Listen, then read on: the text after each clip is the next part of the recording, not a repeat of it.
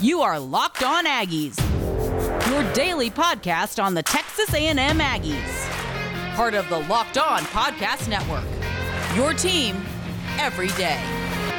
Hey, howdy everybody, and welcome back into another episode of Locked On Aggies, presented by the Locked On Podcast Network. And for all you special guests out there, welcome into the swamp episode of Locked On Gators, presented by Locked On Podcast Network. Cole Thompson here in the driver's seat, talking all things Texas A&M. And what's it like to go into the depths of the Gators' mouth? We got two very special guests joining the podcast today to talk all things Florida as they travel from the swamp all the way to College Station to take on the likes of the 1-1 Texas A&M Aggies. Before we begin, make sure that you're following us on social media at Mr. Cole Thompson. I am the host of the show, and I love public feedback.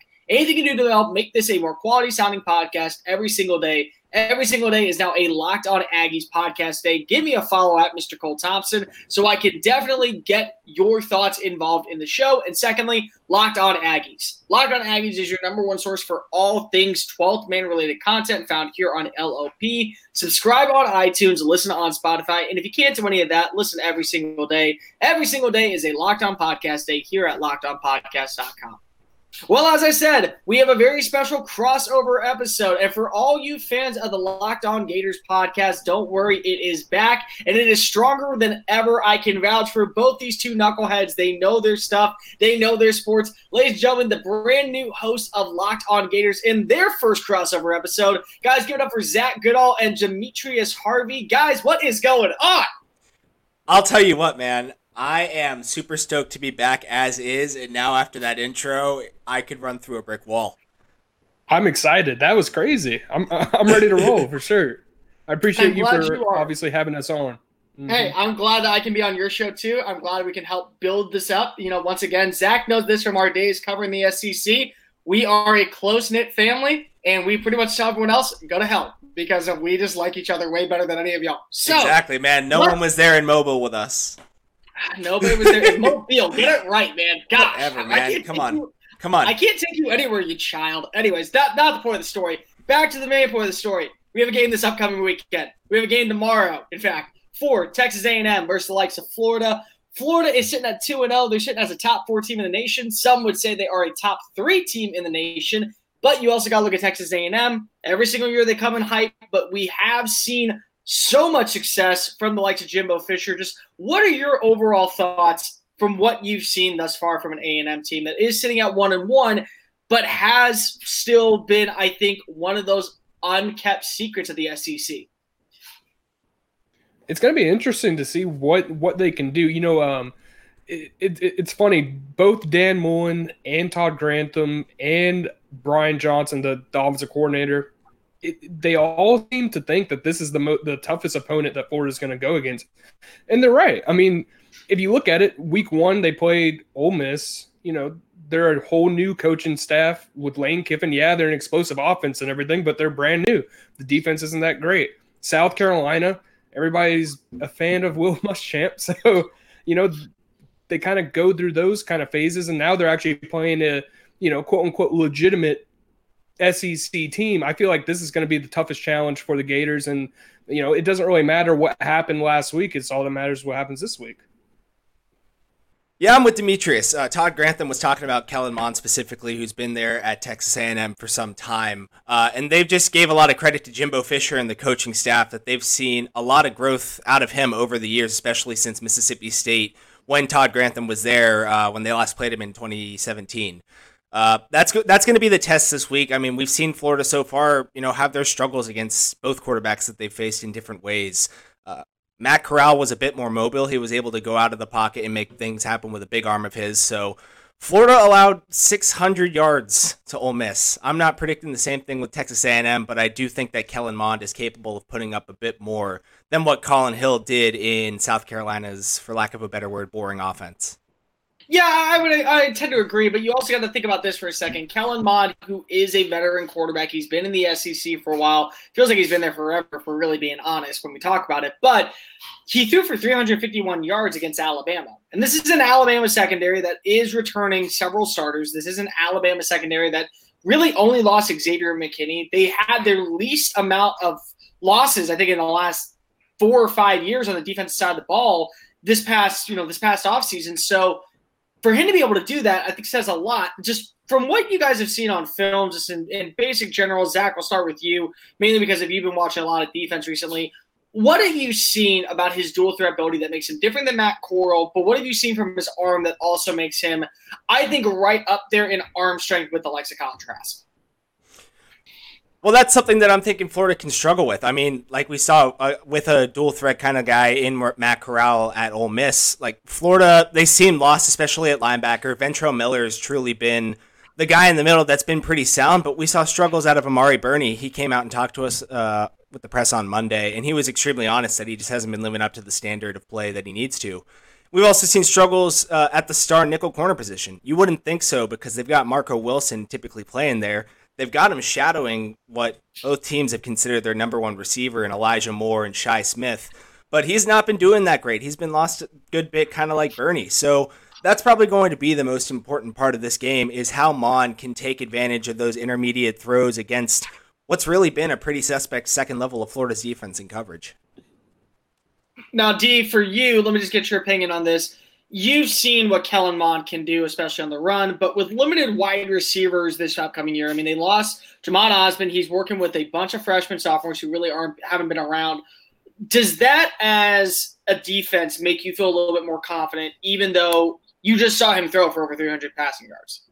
Yeah, I mean, if you're Todd Grantham, you have to consider the fact that your secondary has been struggling, and no one can question that. I mean, plain and simple, they haven't been able to put up to the task. It doesn't seem to necessarily matter whether or not a guy has a star receiver on his side or whether or not he's just elite athleticism or things of that nature. It seems as though whoever's throwing the football back there is going to complete a pass. So especially with a guy like Kellen Mond, they're going to have to really play tight. It doesn't matter who the receivers are. It could be Jalen, it could be Chase Lane, it could be any of those guys.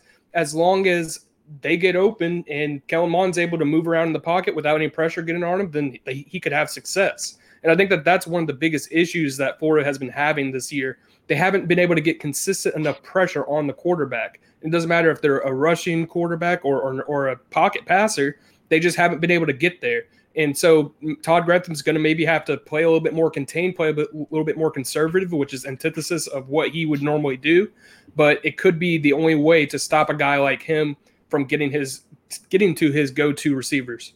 One of the biggest things about Florida is they may rank in the top 5 when it comes to offense in the SEC, but they rank in the bottom 5 when it comes to pass defense going into week 4, or I guess really week 6, depending on how you look at the season in the SEC. We got Demetrius Harvey and Zach Goodall from Locked On Gators right here on the podcast today.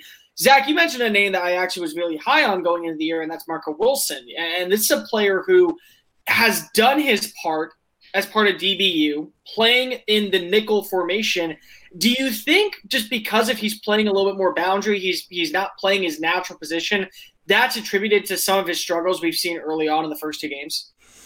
Goes back and forth because he also played nickel last year, and there were times where he really stepped it up. And not only, is his play hit or miss there, but things generally help when he's playing the nickel because he gets to communicate a lot more between the second and third levels of the defense. And they appreciate that, being, like you said, he's been there a while. He's proven himself the whole 9 yards. I like him more, going towards the strong side of a formation where he's got a nickel helping him, but he's playing the outside. He's a physical guy that I think is capable of pressing, but they haven't been using him pressing much in the nickel formation. And that led to small chunk plays in critical situations. Like, I believe it was a 4th down in the red zone that he gave up on a slant to Shi Smith last week. It was just a perfect example of him potentially being misused. Maybe he's not comfortable pressing from a position like that, but he just seems to have it all together when he's playing outside compared to Star. You see a lot of flashes. He made some nice plays this past week, but it just doesn't seem as natural, And, of course, everything does change that way. But one thing I can say is even though they have not been able to generate a pass rush, the Gators actually have 2 players in the top 10 in sacks going into Saturday's game, and also top 10 players in tackles with Zachary Carter on the defensive line and Brenton Cox Jr., the linebacker. Zach,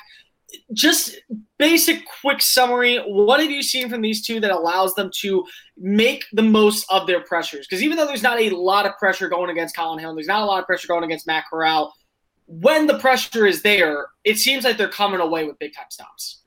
Well, you know what me and Demetrius were both talking about just last night when we were watching tape is that every time they blitz, it's effective. Why aren't they doing it more?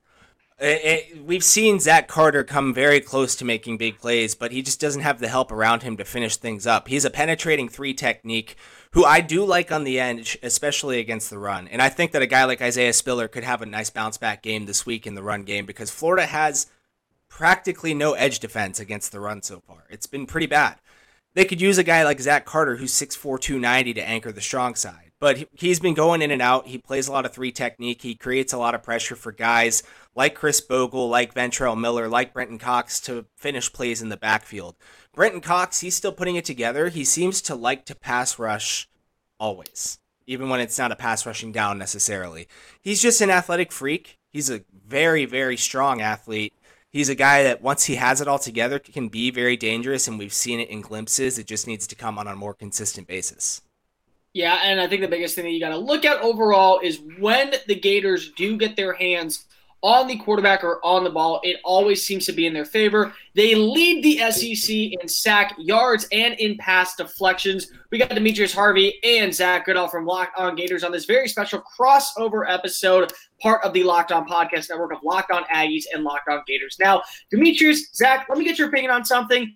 You guys have long days ahead. I have long days ahead. More importantly, on game days, it's a super long day. So what do you usually reach for? Probably at the middle of the day, an energy drink, an energy bar, maybe even a 5-hour energy. Why don't you, like our listeners, stop that? And whether you are mentally or physically trying to break through the wall, do it with a Built Go. Now, Built Go is made by the same company that has made Built Bar, one of the fabulous products we sponsor here on Locked On Podcast Network, but it's a lot smaller. It's only 1.5 ounces, so you can put it in your bag. You can put it in your game day bag. If you want to go play a front 9 in the front half of your day, go put it in there because it gives you the same type of energy like a 5-hour energy would without the same crash feeling, so it's actually better for your body. That's because Built Go combines energy gel with collagen protein. Now, collagen protein is a fast absorbing, so it gets into your system a lot faster than any Monster energy drink would. Plus, it's easy on the stomach. It's loaded with good stuff that helps you work, like beta-alanine,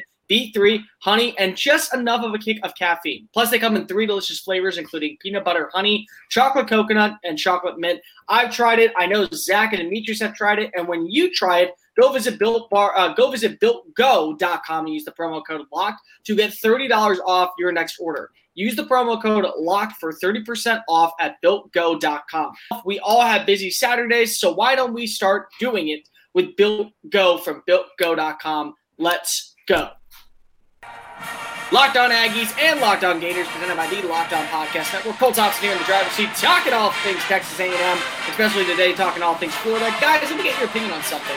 Do you love quality podcasts surrounding your favorite sports team? If so, why not listen to a Locked On podcast? Locked On Podcast Network has over 24 college sports shows, plus every team covered in the NFL, MLB, NHL, NBA, and highlight information to get you geared up and win your fantasy football league. Subscribe on iTunes, listen on Spotify. If you can't do any of that, listen live every single day. Every single day is a Locked On Podcast Day here at LockedOnPodcast.com. We're talking to Zach Goodall and Demetrius Harvey from Locked On Gators. They also are from All Gators, part of Sports Illustrated. Demetrius, you've been a little quiet because I have offensive questions for you. Why don't we gear this up to your liking? We're going to talk about both Kyles, but the biggest Kyle of all that I despise going into this game, besides my brother, because I share a birthday with him, is Kyle Trask, who is a Houston native. Fun fact, I just found out earlier this week, he was named after Kyle Field, which is kind of a cool story. His family is all Aggie fans. But at the same time, he's at Florida. And in my opinion, he's the Heisman frontrunner at this point for what he's done in 2 short games. Because it's not his fault that the defense is struggling. He's, in fact, the reason I think you're seeing so much success from Florida being ranked in the top 5 teams consistently. I would say right now, if not the top 3rd team, right behind Clemson and Alabama. They're definitely in that top 5, no doubt. What have you seen in transition from last year coming in as a quality guy, but definitely had his struggles, to now, I think, with a lot of people right up there in conversation when we're talking about the Heisman Trophy? Yeah, it's actually really stunning to me, at least, because, you know, coming in from as an outsider's perspective, last year I obviously wasn't covering the Gators. So I kind of just casually watched Kyle Trask, and from what I saw, I was thinking, you know, this guy's okay. He's a good game manager. Dan Mullen can make a quarterback look good in whatever offense he's going to run every single year. That's just what he does. Coming into this year, for the past 2 games at least, I've seen a completely different Kyle Trask. It's almost as if he's evolved into the player that Dan Mullen has always wanted him to be. And you can see that in the fact that he's thrown 10 touchdowns already. He had the 400-yard game in week 1. He had the 200 and something yard game last week, 4 touchdowns. It's just, it's an interesting change, especially when you consider all the pieces that they lost last year. They lost 4 NFL caliber wide receivers. All 4 players are in the NFL right now, either on a practice squad or on a 53-man roster. So it's just really interesting to see his transition and how he's able to take his leadership to the next level and play with these guys that sort of, you know, they were around. Kadarius Toney, Trayvon Grimes, they were around, but they weren't the go-to guys, and he's able to elevate their games to new heights, it seems. And I think that Dan Mullen and Brian Johnson, the whole offensive coaching staff at Florida, are really excited with what they got. This is a guy who ranks in the top 5 on every single SEC category in passing yards, in touchdowns, in yards per throw, in completion percentage. I mean, the numbers just are off the roof. And I think here's why. You call someone a game manager when they're not a game manager, you're going to get really pissed off really quick. One thing that I've noticed, though, more specifically about Trask is even though he goes to his go-to weapon, who I don't want to say yet, but everyone knows who it is, he does spread the ball out consistently. Just what have you seen from those receivers? Because, I mean, he did lose Van Jefferson. He did lose Tyree Cleveland. 2 guys who were known for their speed, known as vertical threats, known for their ability to make defenders miss in the open field. What have you seen from the younger guys, from the new wide receiver core that really helps make Trask a better quarterback than what I think – not to say that he's not a bad quarterback, but he definitely is elevating his stat line this year than I think a lot of other people would have expected. Yeah, and he lost those 2, and then also you got to mention Freddie Swain, you got to mention Josh Hammond. Losing those guys were his sure-handed slot sort of wide receivers that were going to be, you know, relied on every single down. Now he's throwing to a guy like Kadarius Toney, who's honestly, he's probably one of the most impressive players on their offense right now. He's taken his game to a new height. 15 receptions, 196 yards, a couple touchdowns. Everybody saw that 50-yard touchdown he had last week where he just made 5 defenders just look like they were silly, you know, as if they were playing in high school still. So it's just one of those things where he's been able to rely on these new guys because he's so comfortable within this offense. I think that having those 10 games or however many games he played last year under his belt has really elevated his game to a new height. You know, he came in without having an offseason, didn't have spring, barely had a fall, but he's able to take these guys, Trent Whittemore, Jacob Copeland, Justin Shorter, Trayvon Grimes is still there, and then obviously the other Kyle. We'll probably talk about him soon, but just look at all these guys who have been able to come in, step right in, and it seems like they haven't even missed a beat. Zach, I don't want to leave you out on here, so let me just go with this guy. Trayvon Grimes is a name that I remember hearing about, and he only has 5 catches on the year, but they're for 90 yards. He's averaging a team-high 18 yards per catch, and he has 2 touchdowns. I mean, what have you seen from him that makes him a dangerous weapon in the open field? Well, that's exactly what he is, a dangerous weapon in the open field. It goes back to last year. Even though they had, you know, a pretty stacked receiver core and a lot of veterans ahead of him, I did think he was a guy that should have commanded more touches. I think he finished the year with 33 receptions, 491 yards. 23 of those receptions ended up turning into first downs. That's just what he does. He can make things happen after the catch, even for such a big body. He ran a 4.47 when he was in high school at 6'5", 214 pounds. So he's a guy that you get him the ball, and he can be electric. He's talked about trying to learn how to be small from Kadarius Toney because they're close friends. The issue is sometimes when you give him the ball, he just doesn't hold on to it. It's something that's gone back to last year. He has had some drop issues. They're not substantial. He doesn't make a ton of drops, and he hasn't had a ton of crucial drops, but he has had, I believe, 2 this season. One that was a pretty contested ball in the end zone. Another one that was just flat out dropped that he should have had. There was no real excuse for it. So, you know, you get him the ball in space, and he can do things that you wouldn't expect such a big receiver to do, and obviously he can contest catches at the boundary. We've seen it before. There just needs to be a little bit more consistency, and with so many guys around him, if he's going to have those issues, you can understand why the ball would continue to be sped around rather than force-fed. A name I cannot wait to see improve as a pass catcher is freshman Trent Whittemore. What you've seen from him, 5 catches, 56 yards, a touchdown. He's going to be a star in the making, I think, for this Gators offense. But, of course, there is a star, and it's because of literally you can't go anywhere else right now because it's Kyle Pitts. I have never seen a tight end do what this kid is doing right now.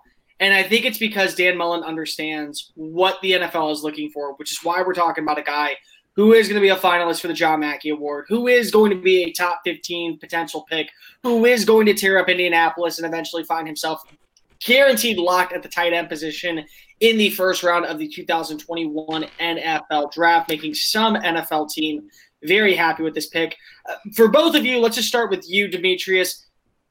Is Pitts' production based off of just a go-to target that is that bond built with Trask, or is this just pure talent beating the likes of weaker defenders? It's absolutely a mix of both. And I know that's sort of a cop-out answer, but it really is. It's one of those things where Kyle to Kyle has become a mainstay over in Gainesville. You know, it's as if they didn't take a day off during the offseason. From the Orange Bowl to now, it seemed as if they were throwing the football to each other and catching the football from each other for months.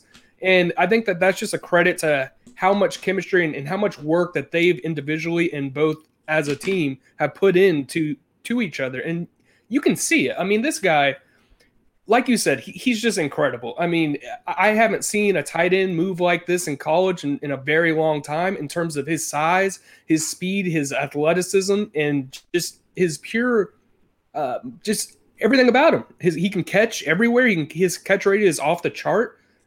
It's almost as if when he doesn't make one of those spectacular one-handed catches or a big back shoulder catch, it just seems as though that would be a surprise at this point. And so Kyle Pitts is probably one of the best tight ends that I've ever seen at Florida, and that includes all the other ones, Aaron Hernandez, everybody like that. It's just one of those things where I guess we'll see where he can get to, but people are saying that the John Mackey Award, I mean, shoot, he could be tied for the Blitnikoff Award. You never know. You really don't. I mean, we got Zach Goodall and Demetrius Harvey from Locked On Gators during the podcast. One thing that I will say about Kyle Pitts more than anything else is that he's built to what the NFL is transitioning the tight end into, more importantly than not, and that's a lot of credit to Dan Mullen, what he's done. Zach, when you look at Pitts just in general and just the state of Florida, I mean, because you're a native Floridian, you've seen it for your entire life. The tight end position in that state just seems to go off the wall, and it's been that way since the start of the century, with Jeremy Shockey to the likes of Greg Olson to Hunter freaking Bryant at Florida Atlantic last year. I mean, literally, it just seems like the state of Florida is made for freaking tight ends. Demetrius is smiling so much on this call right now that you mentioned Hunter Bryant. That's my guy. That is your guy, man. Yeah, but dude, Kyle Pitts, he comes in at the top of the list, bar none. Like, I think you said it perfectly. He is built for what the NFL is looking for. He is a receiver playing tight end at the end of the day. And that's not a discredit, because I think he is a more than capable, damn good tight end for the matter. And he's improved as a blocker. He's not perfect, but the willingness is there, the aggression is there, and the technique is getting better. So when it's all said and done, you deal with the bumps there because you know that he can be one of the most special pass catchers of all time at the position. He's swift. He's swift in his route running. I mean, he's got his footwork down. He knows how to be physical at the top of his route breaks through the vertical stem. He knows how to deceive safeties. He knows how to get them to work out. Like, you wouldn't expect a 6'6", 240-pound dude to throw a jab step and almost break a dude's ankles. But Kyle Pitts is more than capable of that in order for him to run his favorite post route to the middle of the field. He can run plenty of routes, but even though everyone and their mother knows that that's his favorite route, no one can stop it. And again, if you can't stop Kyle Pitts, you're in for a big day. We had Graham Marsh on the show earlier this week. He was talking a lot about how when it comes down to it, if you need to cover Kyle Pitts in double coverage, all that does is it opens up another hole for one of these wide receivers to break free. Real fast before we move on to our next segment, let's talk about the offensive line. They've only allowed 3 sacks on the year, and they're facing an A&M team that ranks 12th in sacks, and they only have had 3, all 3 coming from Michael Clemens. What have you seen from this offensive line? Even though they've lost a few players in the last 2 years, they've still seemed like a very solid unit protecting their quarterback week in and week out. I'd say it's I'd say it's been a much improved unit. The running game itself, it's gotten more efficient. It's not perfect yet because I don't think they're utilizing it enough. But it certainly looks way better. They're not having these negative yardage runs like they were having a year ago. Dameon Pierce looks super efficient, going for nearly 6 yards per carry. But you nailed it. They're a pass-happy team. They want to throw the ball. They're going to take advantage of it. They want to do both, but they know that their strength is passing the ball, so they're going to do it. They've said it as much. They're going to go with what's working. And this line was already pretty good in pass protection last year, but it does seem like Kyle Trask has been clean pretty much the entire step of the way. Stuart Reese has been a big upgrade coming in at right guard. They're looking forward to getting Ethan White back, true sophomore who played a lot in the Orange Bowl last year. He's a guy that could come in and probably play all 3 interior spots. So you pair that with a veteran in Stuart Reese from Mississippi State, the grad transfer, Brett Heggie, who's really taken over and done a good job at center, and suddenly you've got a really damn good-looking interior at that point. Tackle play has been hit or miss depending on which guy you look at, but at the end of the day, the interior can create so much for you, and Kyle Trask can get the ball out so quickly that they're all right if the tackle play isn't perfect. Unfortunately, when you come to that, and we'll just go really, really quick on this, it does lead to problems with the running offense. And I do wonder, is that inside or outside? The Gators rank 6 in total rushing yards. Demetrius, when you look at Dameon Pierce, when you look at the rest of the run game, there's only one player over 100 rushing yards in 2 games. Is that any concern going into this upcoming weekend? It's a little bit of a concern, but at the same time, it's not, if that makes any sense. Last week, they got away from the running game very quickly and probably prematurely. I think me and Zach both agree on that one. They ran Dameon Pierce only 9 times, 6 times in the first half, 3 times in the second half. And that in the second half, they had a sizable lead. I believe it was 38-17 at one point. And so it's more of the fact, are they going to stick with this? Because it was working. Dameon Pierce, I believe he had 9 rushes for 55 yards or something around that. And if you're going to have a bell cow back like him, a bruiser, a guy that can take over the game when you need him to, that's what you have to get out of him. You have to use him in that way so that he can turn those yards and chew up that clock. Because at the end of the day, all you're trying to do is get off the field with a win. So if you're going to have a lead, you need to run the football. And I think that they've shown that they can. It's just a matter of, are they going to do it consistently? I think when you really look about this team right now, they are still averaging 5.2 yards per carry. That is an astounding number as you go into the weekend. Let's play a little bit of buy or sell. There's a lot of storylines to cover this upcoming week as the Gators travel the few 500 miles all the way to College Station to take on the likes of the number 21 Aggies when kickoff begins at, of course, 11 a.m. Early kickoff. But guess what? We're going to be right here with you, right here on Locked On Gators and Locked On Aggies. Locked On Aggies and Locked On Gators, presented by the Locked On Podcast Network. Cole Thompson here in the driver's seat, talking all things Texas A&M. Guys, make sure to subscribe to both Locked On Gators and Locked On Aggies podcasts on iTunes, Spotify, and of course, listen live every single day. Every single day is the Locked On Podcast Day at LockedOnPodcast.com. Make sure you're following myself at Mr. Cole Thompson, and make sure you're following Demetrius Harvey at Demetrius82 and Zach Goodall at Zach Goodall. Let's play a little bit of buy or sell, guys. This is just about a bunch of storylines that I've been looking up. This, to me, when this game was announced and when it was announced, was the highlight game of the SEC. And I still think you could have fireworks in this upcoming game. So let's play a little bit of buy or sell, all 3 of us involved. Let's start with the first one. Kyle Trask is easily the leading candidate to be the representative in the SEC for the Heisman. Buy or sell against this A&M pass defense. He throws for 400 yards. Ooh, that's a tough one. I mean, it's going to depend on a lot of factors, but I'm just going to go with sell. And not necessarily because of Kyle Trask's play or anything like that. I just think that in this game, Dan Mullen, Brian Johnson, they're going to really want to get off with a hot start in the run game. So I just have a feeling that maybe Kyle Trask takes a little bit of a backseat in terms of throwing the ball all day. And I don't think that they're going to be able to throw against them as well as they did against Ole Miss and against South Carolina. Well, I disagree. I honestly think I'm buying it at this point. It's not anything to discredit that idea because I think that would be the right thing to do. I do think they need to start going towards the run game a little bit more. But like they said, they know they can pass the ball. They've got 11 receivers that they could get the ball to realistically. Maybe 12 if Jordan Pouncey's ready to play. He just got cleared with his waiver, and he's got some experience playing college football.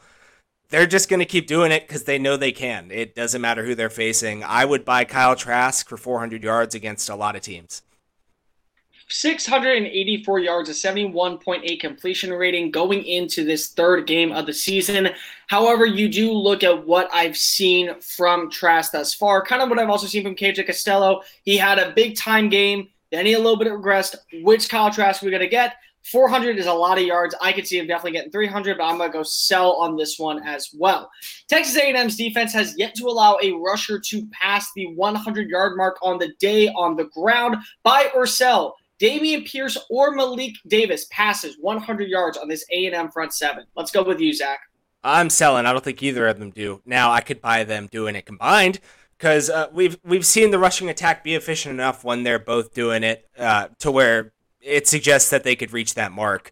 But I don't buy either of them breaking off from the committee and getting to be the workhorse for the week at this point. They got to start feeding the guy that's efficient. And when they're only giving him 2 carries in a quarter where they've got as much as a 3-score lead, I just can't buy it. Yeah, and I'm honestly the exact same way. I can't buy that at least one of them is going to get over 100 yards. Like Zach said, maybe combined, I could see it. And that's not an indictment on them or on Tech in terms of how much rushing yards they're going to have combined. It's just a matter of Dan Mullen and them that they just don't really give the ball to one guy. I mean, they're going to give it to even Naquan Wright a couple times. So it's one of those things where it's just not in their offense right now to have a 100-yard rusher, at least from what we see. One has 5.8 yards per carry. One averages 5.3. Neither rusher has gone for over a run longer than 23 yards on the game. I don't see that happening, especially with this defensive line. Maybe a few bigger runs, which to me is about 9 to 12 yards per run. I see that more likely than anything else, but that's not going to be a consistent level. Selling that as well. Kellen Mond in 2 games has 4 turnovers, 1 interception, 3 fumbles. Buy or sell. Mond continues the streak with at least 2 turnovers per game. Let's start with you, Demetrius. 2 turnovers per game. I mean, the Gators defense honestly hasn't been very good at getting turnovers. I believe they have 1 fumble recovery and 1 interception. And the interception was a freshman defensive tackle that hasn't really played very much. So to me, this could be the game that Kellen Mond doesn't throw an interception or fumble the football. I guess we'll have to find out in terms of how well he is at controlling the ball himself. But at the end of the day, it's going to come down to the Gators defense and how much of an emphasis they put on getting their hands on the football. So I'm just going to sell it and say that he doesn't do it this week. Cole, go ahead and give me the context as to what the fumbles were. Were they him rushing or was he in the pocket? So 2 were on the run. 1 was him backing upwards. So it wasn't a sack, but it also was because he was moving forward at that point. It was a fumble. So all 3 have been on rushing plays where he's been under pressure or outside the pocket. I mean, Florida really couldn't contain Matt Corral in week 1. We didn't see the same type of mobility out of Colin Hill. Just not the same type of guy. And as long as Mond is smart with the football, because he knows that he's probably going to have a lot of tackles end up being missed because Florida is one of the single-handedly one of the worst, if not the worst team in the SEC in terms of missing tackles. So as long as he's creative but can maintain, knowing where he needs to slide down with the ball or get out of bounds, I don't see them forcing the pressure in order to make him throw errant passes too much. Pressure is pressure. That's something that you don't see a lot of. However, what I will say is, once again, Florida's defense, when they do get pressure in the backfield, it usually comes down with either a sack or a forced fumble. I don't see them having it. I'm going to sell this one as well. Kyle Pitts is the number 1 tight end in the SEC. But another name emerging is Jalen Wydermyer, the sophomore tight end for Texas A&M out of Dickinson, Texas. Buy or sell? Wydermyer actually has a better game than Pitts going into this. Zach, let's start with you. I'm absolutely selling. However, I'm absolutely buying stock in Jalen Wydermyer this week. I think he's going to torch the guys that they've had at the second level of the defense. I mean, he doesn't seem to be the most explosive playmaker in comparison to Trask, but he seems like an efficient guy that can consistently churn out yards. And if he's running short to intermediate routes, again, I'm not trusting Amari Burney at this point, and I don't know if I'm trusting Marco Wilson. I'm curious to see exactly what they'll do because they have had Marco shadowing the number one guy, usually playing in the slot. So it's going to be an interesting personnel matchup. I am buying the idea of him having a good game, but I don't think I'd bet on any tight end to outproduce Kyle Pitts. Yeah, I'm going to have to agree with Zach there because at the end of the day, you're not going to have a guy like Kyle Pitts not be dominant. I just have a feeling that if anything, they're going to go through Kyle Pitts during this game, and he's going to be the guy who's going to get that maybe 150-yard, maybe 2 touchdowns. It's kind of insane. He had 6 straight quarters with a touchdown, and everybody was surprised that he didn't have the other 2 with a touchdown, and that's what kind of dominant performance he's been having this season. So I'm going to buy that Kyle Pitts will have a better game. I am a betting man. I've always been a betting man, and I'm buying the hype that Jalen Wydermyer is going to torch the likes of the Florida secondary. Their safeties have been so bad on different plays. I would love to see him have a good game. I've said this for the last 2.5 weeks. Go to Jalen Wydermyer and watch success happen. This is a now prove-it game for the likes of Jimbo Fisher and the Aggies for 2020. You have to go with what you know, and what you know is Jalen Wydermyer is freaking good. Buy or sell, final one of the day. Is this game going to live up to the preseason hype of this being a promising matchup between two teams that eventually could find their way in Atlanta come December? I would say buy, except for the fact that there's going to be a lot of rain. I just I just know that there's going to be that hurricane coming, and there's going to be a lot of rain. It's going to be a sloppy one. That's my thoughts on it. Otherwise, I feel as though this would be the matchup of the year in terms of the SEC. They put it there for a reason. They put it on the schedule for a reason. It's going to be a premier game. Everybody is going to be excited about it. It's going to be the most anticipated game of Florida's young season. Obviously, Texas A&M already played Alabama, so that was probably a little bit more hype. But at the same time, you got to just look at Florida, Texas A&M. That's always going to be a good one. And I'm buying the hype in terms of how impressive this game can be. But we'll see how it is if there's rain and if it makes it sloppy. Yeah, I'm buying for all the same reasons as Demetrius. I don't even think I need to go on too much longer. However, ESPN and the 12 o'clock kickoff disagree with us. Yeah, I mean, that's just kind of the case. Here's what I really look at, what I break it down to, is basically Dan Mullen and Jimbo Fisher were hired in the same year. They both came in to be predominantly top-level coaches in the SEC. And since joining the SEC, both who have records of being in the SEC, one at Mississippi State, one at LSU respectively, Mullen is 23-5. Jimbo Fisher is 18-10. That's not what you want from a guy who you're paying $7.5 million. So I'm buying the hype because I have to buy the hype. You have to buy this hype. If you cover Texas A&M, if you are an A&M fan, if you're a member of the 12th fan, you have to buy this hype because you're paying a man $7.5 million guaranteed. He could go 0-10 and he's still getting $7.5 million. You have to buy the hype. Before we get on out of here, guys, let me get one player all Aggie fans should know going into Saturday. Please make him different. I'm going to go with Ventrell Miller. He's been one of their most dominant players on defense. And honestly, throughout the first 2 weeks, he's been kind of the leader on their defense. And if he has a good game, if he plays up to his standard and up to Todd Grantham's standard, then he's going to be a dominant player against a guy like Kellen Mond who's going to get out of the pocket and he's going to have to chase him down. I'm going Kadarius Toney, and I know that he's a really well-known guy, but especially if it is raining, they are going to have to depend on short, quick passes where he's not going to test downfield too much. And boy, have we seen Kadarius Toney improve as a route runner, especially underneath like that slot. I mean, the touchdown we were talking about earlier, where he had the 5 guys that he didn't end up, where he was able to break free of all 5 of those guys. I was more impressed by the route at the beginning where he broke into the underneath crosser and was just wide open. Kyle Trask can take that all day, especially if Kyle Pitts is being doubled and bracketed throughout the game. That'll be easy. It'll be a pitch and catch, and then they can also flex him into the backfield and run jet sweeps and stuff with him. They can get creative with him. Should Texas A&M do a good job of taking Kyle Pitts away, Tony suddenly becomes the number one guy. If it is going to be raining all day on Saturday, A&M fans, Florida fans, you better know who Agent Zero is, and that is Ainias Smith. This is a running back who can play a lot of wide receiver sets in the slot, and with those short passes, this was a guy who, once again, was very successful against Alabama. He had 2 touchdowns, both receiving from the likes of Kellen Mond of his 3. He also scored an opening touchdown on a option play against Vanderbilt, the only touchdown scored by A&M on their opening weekend. Agent Zero has been nothing short of impressive. He is, in my opinion, the top weapon, not just wide receiver, not just running back, weapon, and can make defenders miss the open field.